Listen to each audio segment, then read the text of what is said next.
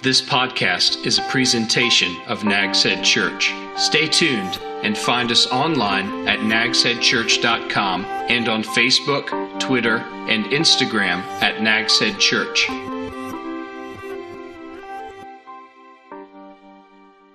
The Old Testament story of Esther is a fascinating chapter in the history of the people of God, the people that he chose to be his own, the Jewish people. While Esther is it's a historical account, it's also interwoven with spiritual truth. And I want you to remember this. Just because the Bible stories center around people, as we've been looking at in this series this summer on life-changing stories, just because the stories center around people does not mean that these people had it all together, that they were perfect in any way. Sometimes we want to look at Bible characters and think that they were like super saints, and these people were not. The two Jewish characters in the story didn't do everything the way God would have wanted. They broke laws. They stepped out of bounds. And yet in the end, God, even though He isn't mentioned, God is not mentioned in this book, in the entire book. Nothing is said about God. And we find that odd. We find that strange. But just because He isn't mentioned, even though He's not, He kept His promises to the Jewish people. And we'll see that. God promised that through them. He promised this way back, but He started with Abraham, their father, their forefather. And He promised them that through them the Messiah would come. And God gave them a land that would always be their home. Can I say that again? God gave the Jewish people a land that will always be their home. Always, eternally. He keeps His promises, even though if He must overcome human efforts to interfere with them. Even if He must overcome, and He does in my life, I don't know about yours, human mistakes that He has to overcome. There are two truths two verses I want to use to illustrate the truths that are woven through the book of Esther. And these verses come from the New Testament, and you're familiar with them. I know that you are. The first one, read it with me. It's Romans 8:28, up on the screen, but I want you to read it aloud together with me. We know that all things work together for the good of those who love God, those who are called according to His purpose. Now, that says that God's purposes for your life, for my life as a Christian, will be carried out. And God has this amazing way, and He does so often, of taking even the baddest things that can happen in our lives, even our wrong choices. And He can use those for our ultimate good, which is to conform us to the image of Jesus. The next promise is found in Philippians 1, verse 6. And I want you to read that with me as well. I am sure of this, that He who started a good work in you will carry it on to completion until the day of Christ Jesus. He who started a good work in you. He started that good work in me. What's today's date? I don't even know. What's the 24th? On July 31st, which is next Sunday, isn't it? That's my spiritual birthday. And when I was a 10-year-old boy, that's when God started, if we can say, that's when my new birth happened. He's going to complete what He started in you and me. When you put your faith in Christ, your life started. And that tells me this. He, as said all throughout the Scriptures, but He doesn't abandon us. He doesn't leave us to our own defenses. He doesn't leave us to our own designs. He's got a goal in mind for you and for me. And God, and we saw this before last Sunday, I think, He always finishes what He starts. Always. Sometimes He takes us kicking and screaming, but God will take us all the way to the end of what He started. Now, the king in this story was a man commonly known as Xerxes. History knows him most often as Xerxes. That was his name. He was the most powerful man in the world. He had an empire. And look at the map up there. That's the size of his empire at the time. It stretched from northern Africa and southeast Europe all the way to the Indus River in India. It included the modern nations. Think about how big this is. Libya, Egypt, Israel, Jordan, Syria, Turkey, Bulgaria, Iran, Iraq, Pakistan, parts of India, Afghanistan. All that was in his kingdom. It was monstrous. The king of Persia in those days, because his empire was so large, and he had kings over different provinces throughout his empire.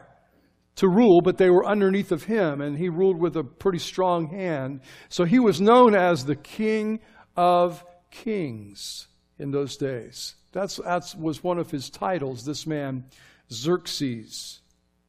Eventually, just a few generations after this story, the Persian Empire would fall. And it fell to a man, you remember him from history, a young man from Macedonia by the name of Alexander. In the 3rd year of this king's rule, he held a 6-month-long party to celebrate the vastness of his empire.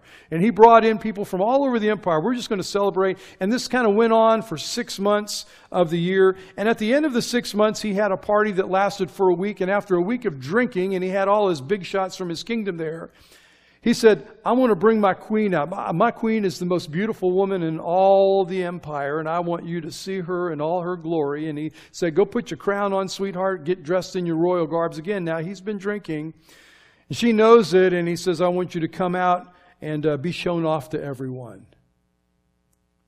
Well, she refused. You know, this is before women's lib. Can I say that? She said no. Today we might say to her, good for standing up for yourself. No woman wants to be used as a spectacle, you know. But there wasn't any that kind of thing in ancient Persia, and this was a huge insult to the king. And he went into a rage after being insulted by his wife like that. And he went to his advisors and said, what do I do? And they said, well, listen, if you don't do something, all the women in the whole empire are going to treat their husbands like that. And you're going to have revolution. So they said, it's time for a new queen. And so he said to Vashti, you're not queen anymore. And so kept her. She was no longer his queen. She still stayed, by the way, in his harem. She just wasn't his queen anymore. So how do you find a new queen in ancient Persia? And we were told how they did it. And the answer was, you have an empire-wide beauty pageant. I mean, who's he going to look for? He wants the most beautiful woman in the entire kingdom. And so they began the search, and the search, we're told, lasted for 4 years. You say, why so long? Again, if we went back to that map, we don't need to look at it again, but how big it is. And they didn't have internet. They didn't have telephone. They didn't even have a telegraph. You know, they had to carry word to the different places by horseback. And it's vast. It's thousands of miles, and it lasted 4 years. By the way, one of the reasons that it lasted for 4 years is that Xerxes was gone from the kingdom for those 4 years. He was off in the west, leading his army against the Greeks. That was in 483 to 479 BC. Well, fighting against the Greeks, you know your history perhaps. He lost that war, and he came back home. Well, right there in the capital city where they were located, Susha, was a young, beautiful Jewish woman named Esther. Hadassah was her Jewish name, Hadassah. And her cousin Mordecai, older cousin, worked in the palace. And when her parents had died, she was orphaned as a young girl, and he adopted her and brought her up. Well, being so beautiful, right there in the hometown, right there where the king lives, she was, man, you're going to be part of this deal. You're going to be one of the candidates to be queen. She was brought in with the other beauty queens from around the country. And she became a favorite of the man who was in charge of all these women. They brought them all to the capital city and put this guy named Hegai in charge. He was a eunuch, by the way, smart choice. He was in charge of all these women. And he made sure she got all the special treatments. He made sure she got all the best meals, put her on the best diet. She was given more than the other one. She was given 7 female servants, so she didn't have to lift a finger. She was given the best quarters in the harem. And this all took a year once she was chosen and got there. Well, after a year, this guy, Hegai, says, this is going to be the queen. I know it. And it all paid off. Everybody in the palace who saw her knew. They just knew she's going to win. But Esther kept a secret from everybody, didn't she? Mordecai told her, do not reveal to anyone that you are Jewish. And she always did what he told her, so she did not. She kept that a secret. Well, the Jews, why are they in Persia? That's not their land so much. Well, that's not their home. Why are they in Persia? They're in Persia because they have been taken captive about 120 years earlier by a Babylonian king by the name of Nebuchadnezzar. You can read that story in the book of Daniel. This all happens after the book of Daniel. Their captivity was God's judgment on them for ignoring His law for 490 years. They did not keep the Sabbath years. And so the land was just abused, and the crops were not growing like they should, because God said every 7 years, you don't plant a thing. You let the land replenish itself. And they had not done that for 490 years. So God said, you've disobeyed my law for 70 Sabbath years, 70 times 7. So for 490 years you've done that. So you're going to be captive now for those 70 years that you did not obey my law. But after the 70 years, as God promised, they were freed and they were allowed to go home. One of Xerxes' predecessors, a man by the name of Cyrus, a king by the name of Cyrus, made that happen. You're free to go home. But here it is now 50 years later, after that 70th year, when they could have gone back home. And the majority of them didn't. They stayed in Persia. And by the time we get to this story of Esther and Mordecai, it's these 50 years later, and these two, for whatever reasons, chose not to go home because to them, Persia was home. This is where they were born. This is where they were brought up. These were the customs that they had become used to, so they chose not to go home. God had used the prophets, Isaiah and Jeremiah, to urge them all that it was His will for them to leave Babylon and return after 70 years. Both of these prophets said, go home. Go home when the 70 years is over. God had in His providence arranged for the reigning King Cyrus to give, again, if you're familiar with your Old Testament stories, Ezra permission to lead them home, and they should have, but they did not. I think there's a lesson here, by the way, for Christians today. When God's people get comfortable in places where we don't belong, can I say that again? When God's people get comfortable in places where we don't belong, we begin to lose our passion for God's provision. And we begin to like where we are rather than where God wants us to be. It happened to them when they were traveling. Remember back when they were traveling from Egypt to the Promised Land and they were willing to go back into slavery. It happens today amongst us in this 21st century when Christians, when we become more like the world than we are like Jesus. Pretty soon you can't tell the difference between a Christian and a non-Christian in the way they live and their values. Nobody knew Esther was a Jew. Her identity was well hidden. The laws that God had given the Jews prohibited her, by the way, from marrying outside the faith to a Gentile. That was in opposition to God's law. Yet there's nothing to indicate that as she's brought into this contest, and it appears she's going to be the one that's chosen, there's nothing to indicate that she said, wait a second, I got to come out and tell you the truth. I can't do this because my God says I'm not allowed to. Mordecai did not stand up and say, look, you're going to have to stand up for what you believe. And the reason is, my opinion, if I can give that here, reading between the lines, they really didn't have a whole lot of belief in God anymore. They've been away from God, away from God's people, away from God's worship for 120 years. Long time for these people. There's a statement, I think it's true, that the church, we are one generation away from extinction. And I think that principle is playing out here in the story of Esther. They kept who she was secret. They were willing. Everybody who you say, Esther's my faith hero. Well, let me tell you, she was willing to break God's law. After all, she might become queen of the empire. That's not a bad, okay, I'm not going to do what God says, but look at the benefits. Become queen of the empire. After a year of this pampering, she was chosen by Xerxes to be his queen. He didn't know her identity. He didn't know that Mordecai, who was one of his servants who worked there at the palace, he didn't know that he was her uncle. He just knew that she was the best-looking woman in the empire.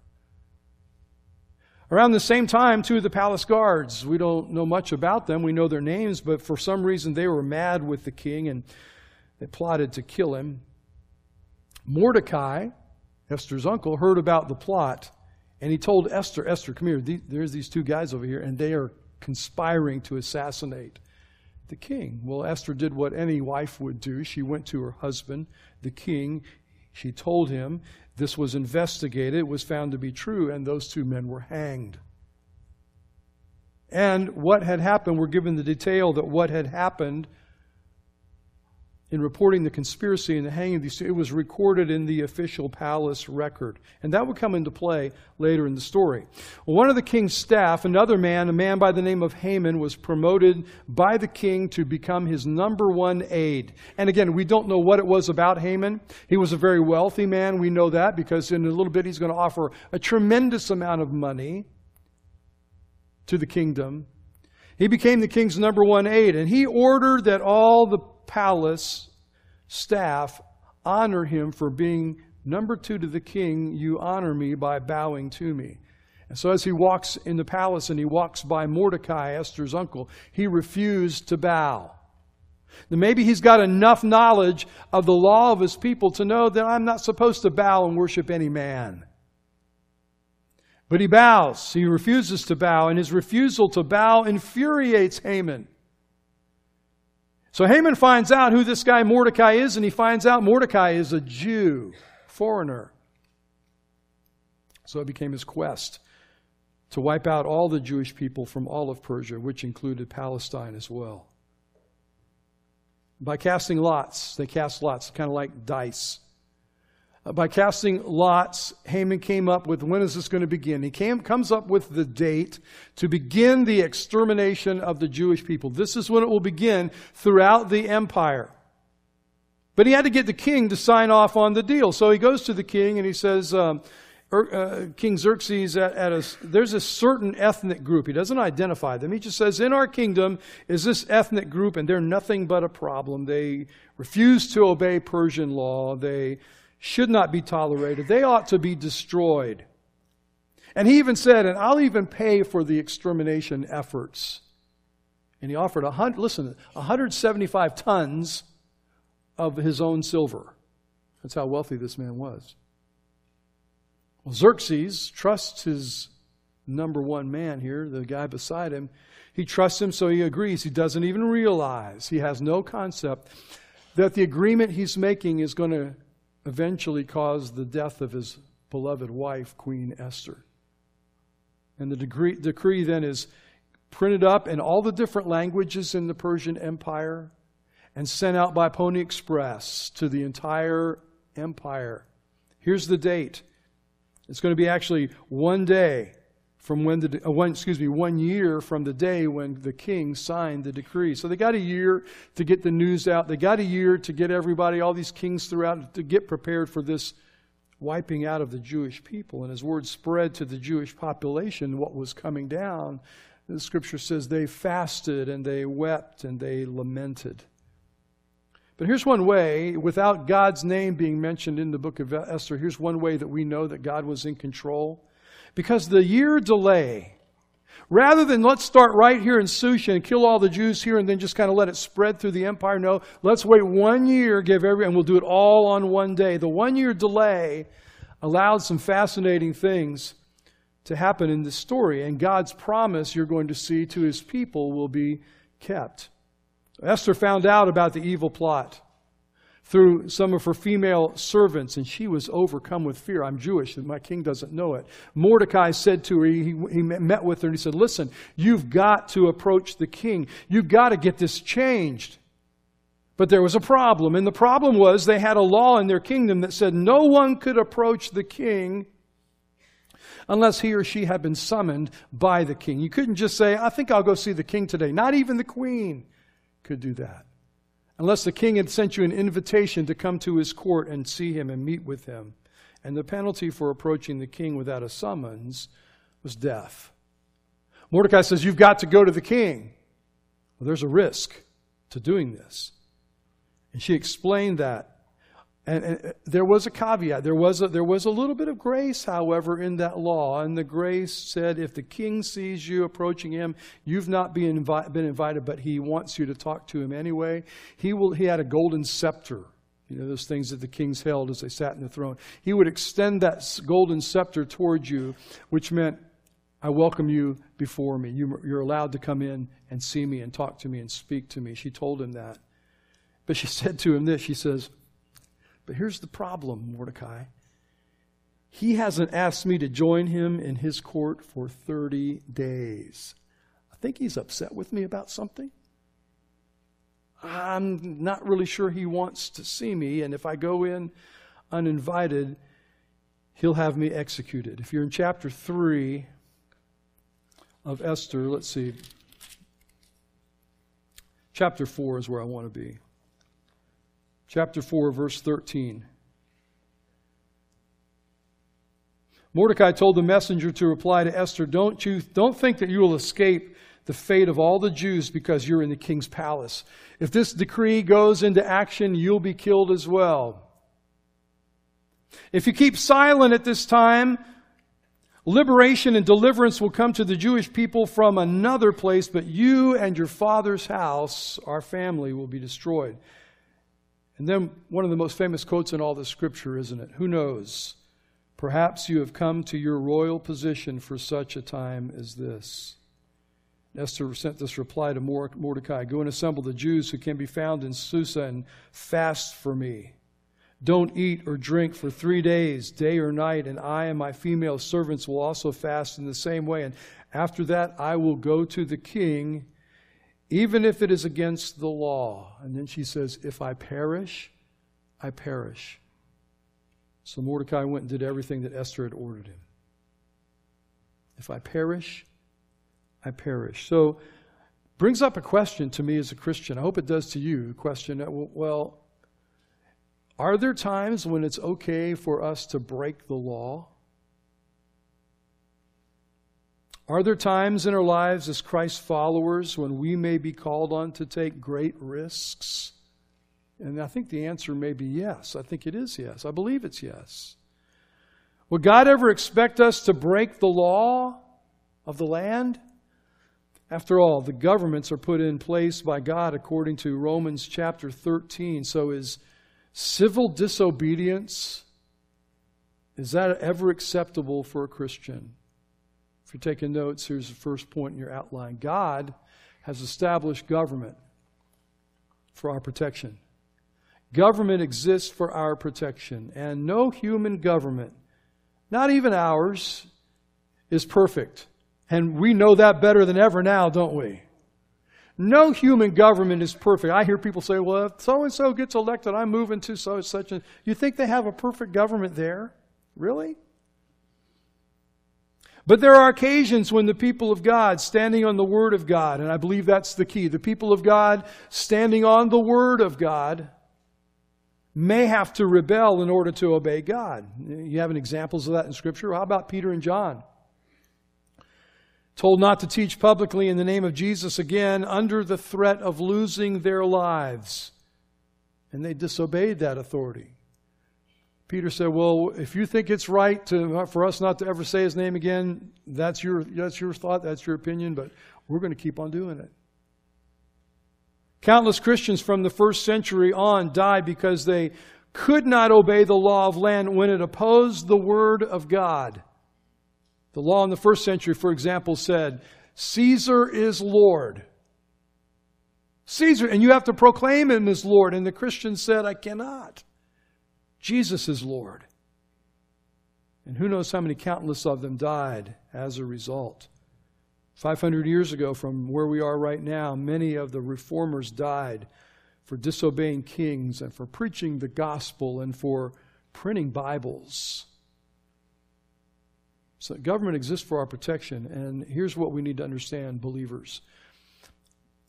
Our first allegiance as Christians is not to a government, it's to Christ. All right, can I say that again? Your allegiance, your first allegiance, is not to the red, white, and blue, is not to Washington, D.C. Your first allegiance, your first citizenship is to the King of Kings, to the Lord of Lords, to Jesus Christ. And there may come a time, I think sooner than later, when you'll have to choose some things, and your choice might require you to choose to obey the law of the land, or am I going to obey Christ? And as Mordecai told Esther, this is no time, Esther, for you to be silent. I think we're in that time in our country. After the third day of fasting, Esther appeared before the king, and he was glad to see her. He extended the scepter toward her. He saw her standing out in the wings, and she was there. And he wasn't angry with her, but whatever. And he extended her. She didn't have an invitation, so he extended that scepter to her. And that's what grace is all about, by the way. It's a great lesson of grace. We all sinned. We're all sinners.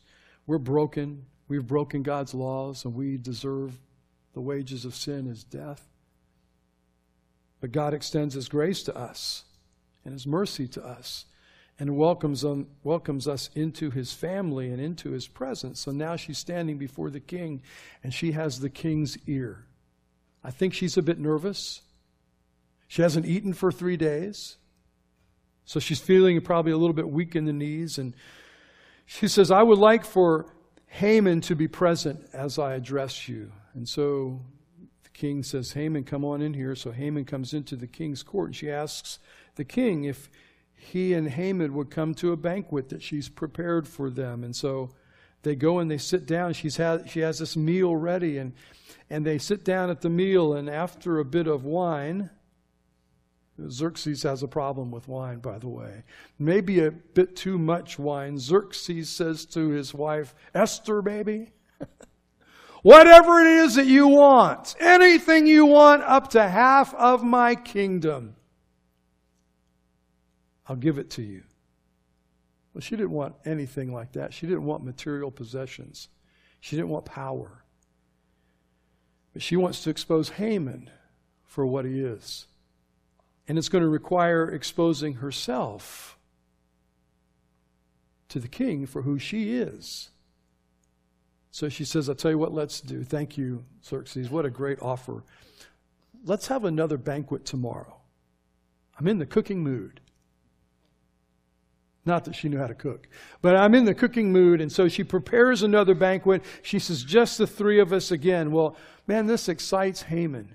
Another dinner, private dinner with the king and queen, that doesn't happen very often. And so as he leaves the palace, he's leaving the palace to go home and tell his wife what neat things are happening. And he passes Mordecai again. And once again, Mordecai, as Haman goes by, Mordecai refuses to bow. And that just turns Haman's excitement about tomorrow into rage about Mordecai. He's just really burnt about this guy. He gets home and he tells his wife, guess what, honey? The queen has invited me, just me, to have dinner tomorrow with her and the king. Now you ladies, you're probably thinking, what about me, sweetheart? No, not you. Just me, Xerxes, and Esther. Going to have dinner with them. I think something special is about to happen. And he was feeling mighty special. But he still couldn't be too excited because Mordecai. And he says, Mordecai's got to be killed. And so he orders a 75-foot tall gallows to be built. Mordecai will be hanged tomorrow. 75 feet tall. Why so tall? I don't know how tall that roof is, but it's not 75 feet. Why so tall? So it can be seen from all over town. Mordecai is going to be hanged tomorrow. Well, that night, again, God's not mentioned in this book, but here's God at work. That night, the king goes to bed, but he cannot go to sleep. He has insomnia, tosses and turns. And so he called for someone to come and read the palace records for him. I'm bored. What do you do when you can't go to sleep? How many of you say, I'll just get a book and start reading, and that'll knock me out? He calls for somebody, come in and read the palace records, the history of what's been going on, the news, if you will, for me. And in the reading, they get to the place, that incident where Mordecai had saved his life by telling Esther about the two that wanted to assassinate him. And he found out, he says, what's been done to honor this man? And the answer came back, well, nothing, Your Highness.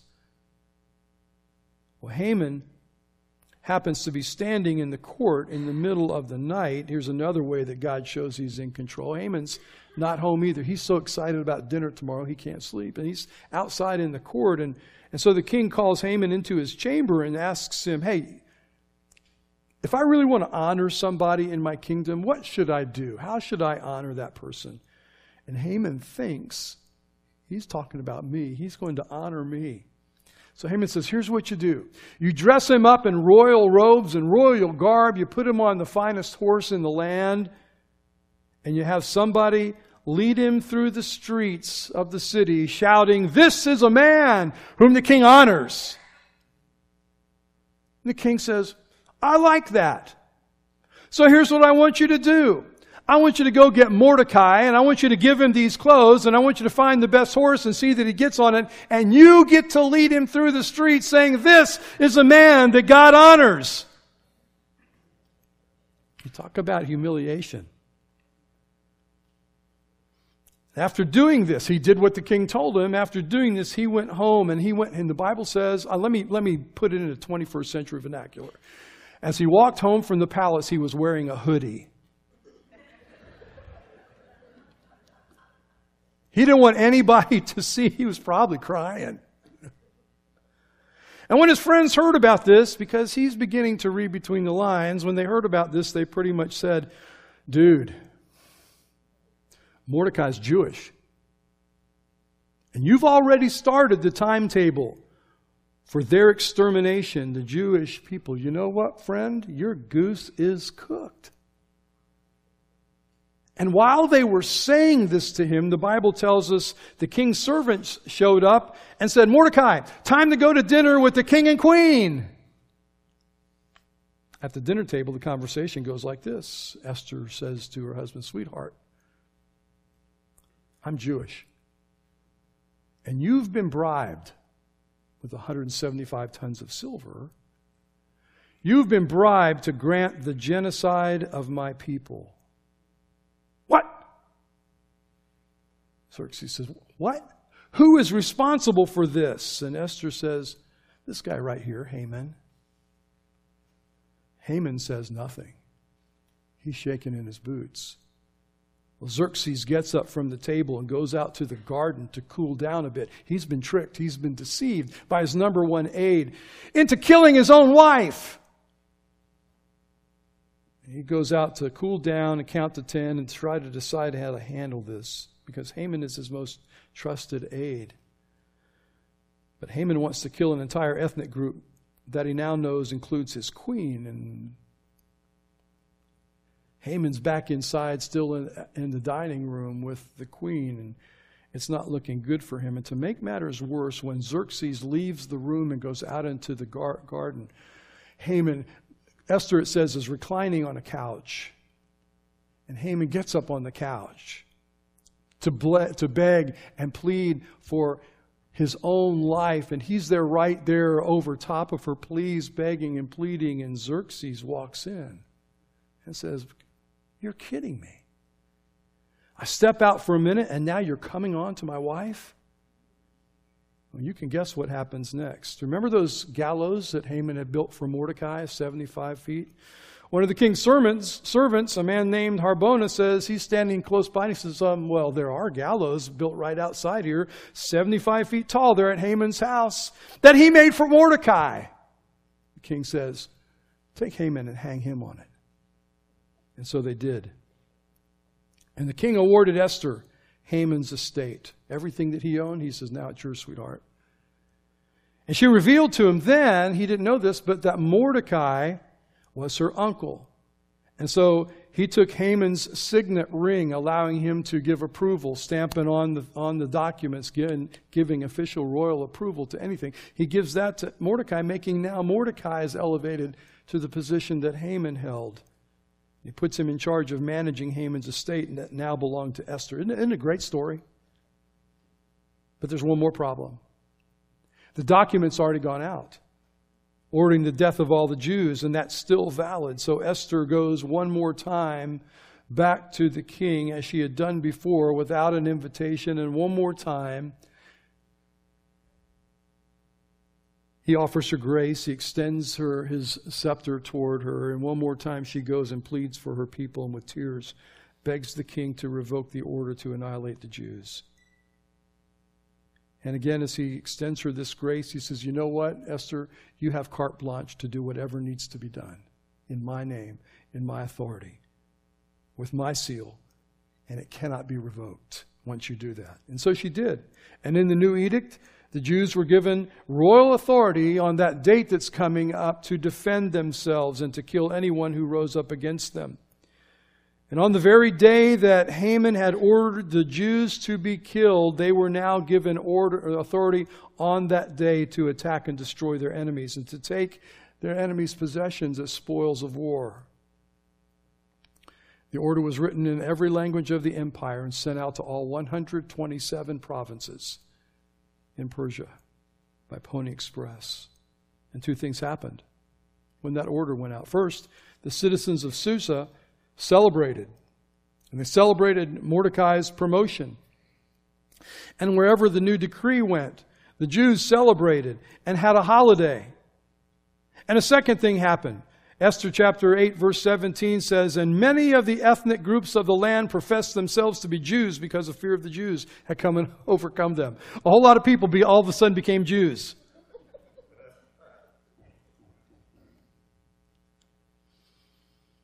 Not only were God's people protected, they saw others come into their family. The story of Esther.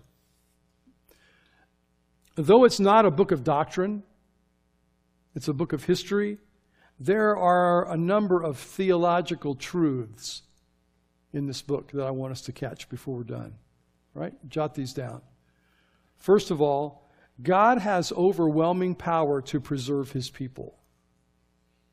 Has overwhelming power to preserve His people. If you are a Christian, that includes you.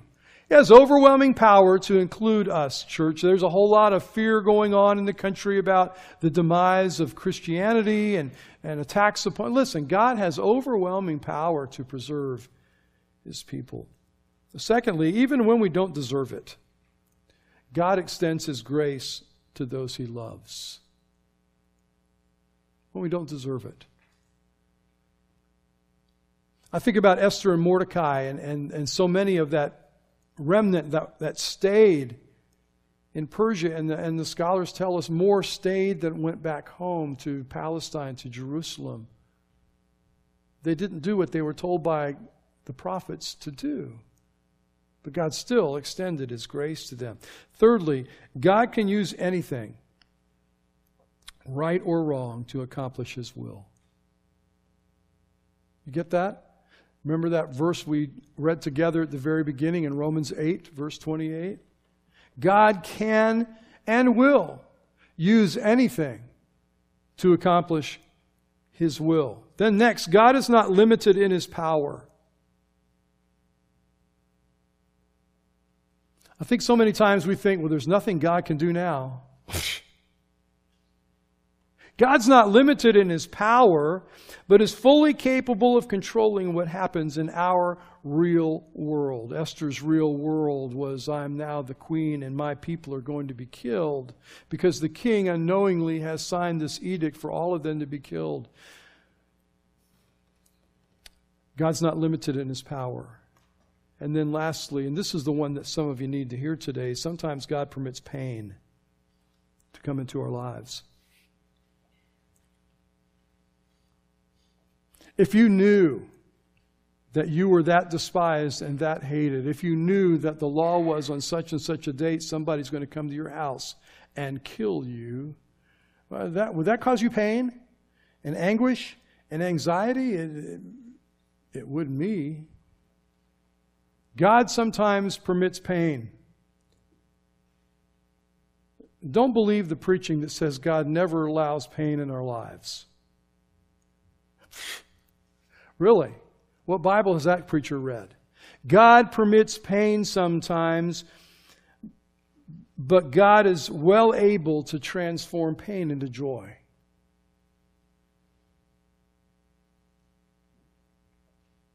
Imagine this with me as we close this out. Imagine if every Jew, and this was the plan, if every Jew living in the world, and this is where all the Jews are in that empire, which included Jerusalem and Judea and that whole Palestine area, every Jew in the world, think with me for a moment, hang with me here. Imagine if every living Jew in the world had been killed 480 years before Christ was scheduled to be born. That would pose a problem, wouldn't it? Because Jesus is to come through who? The Jews.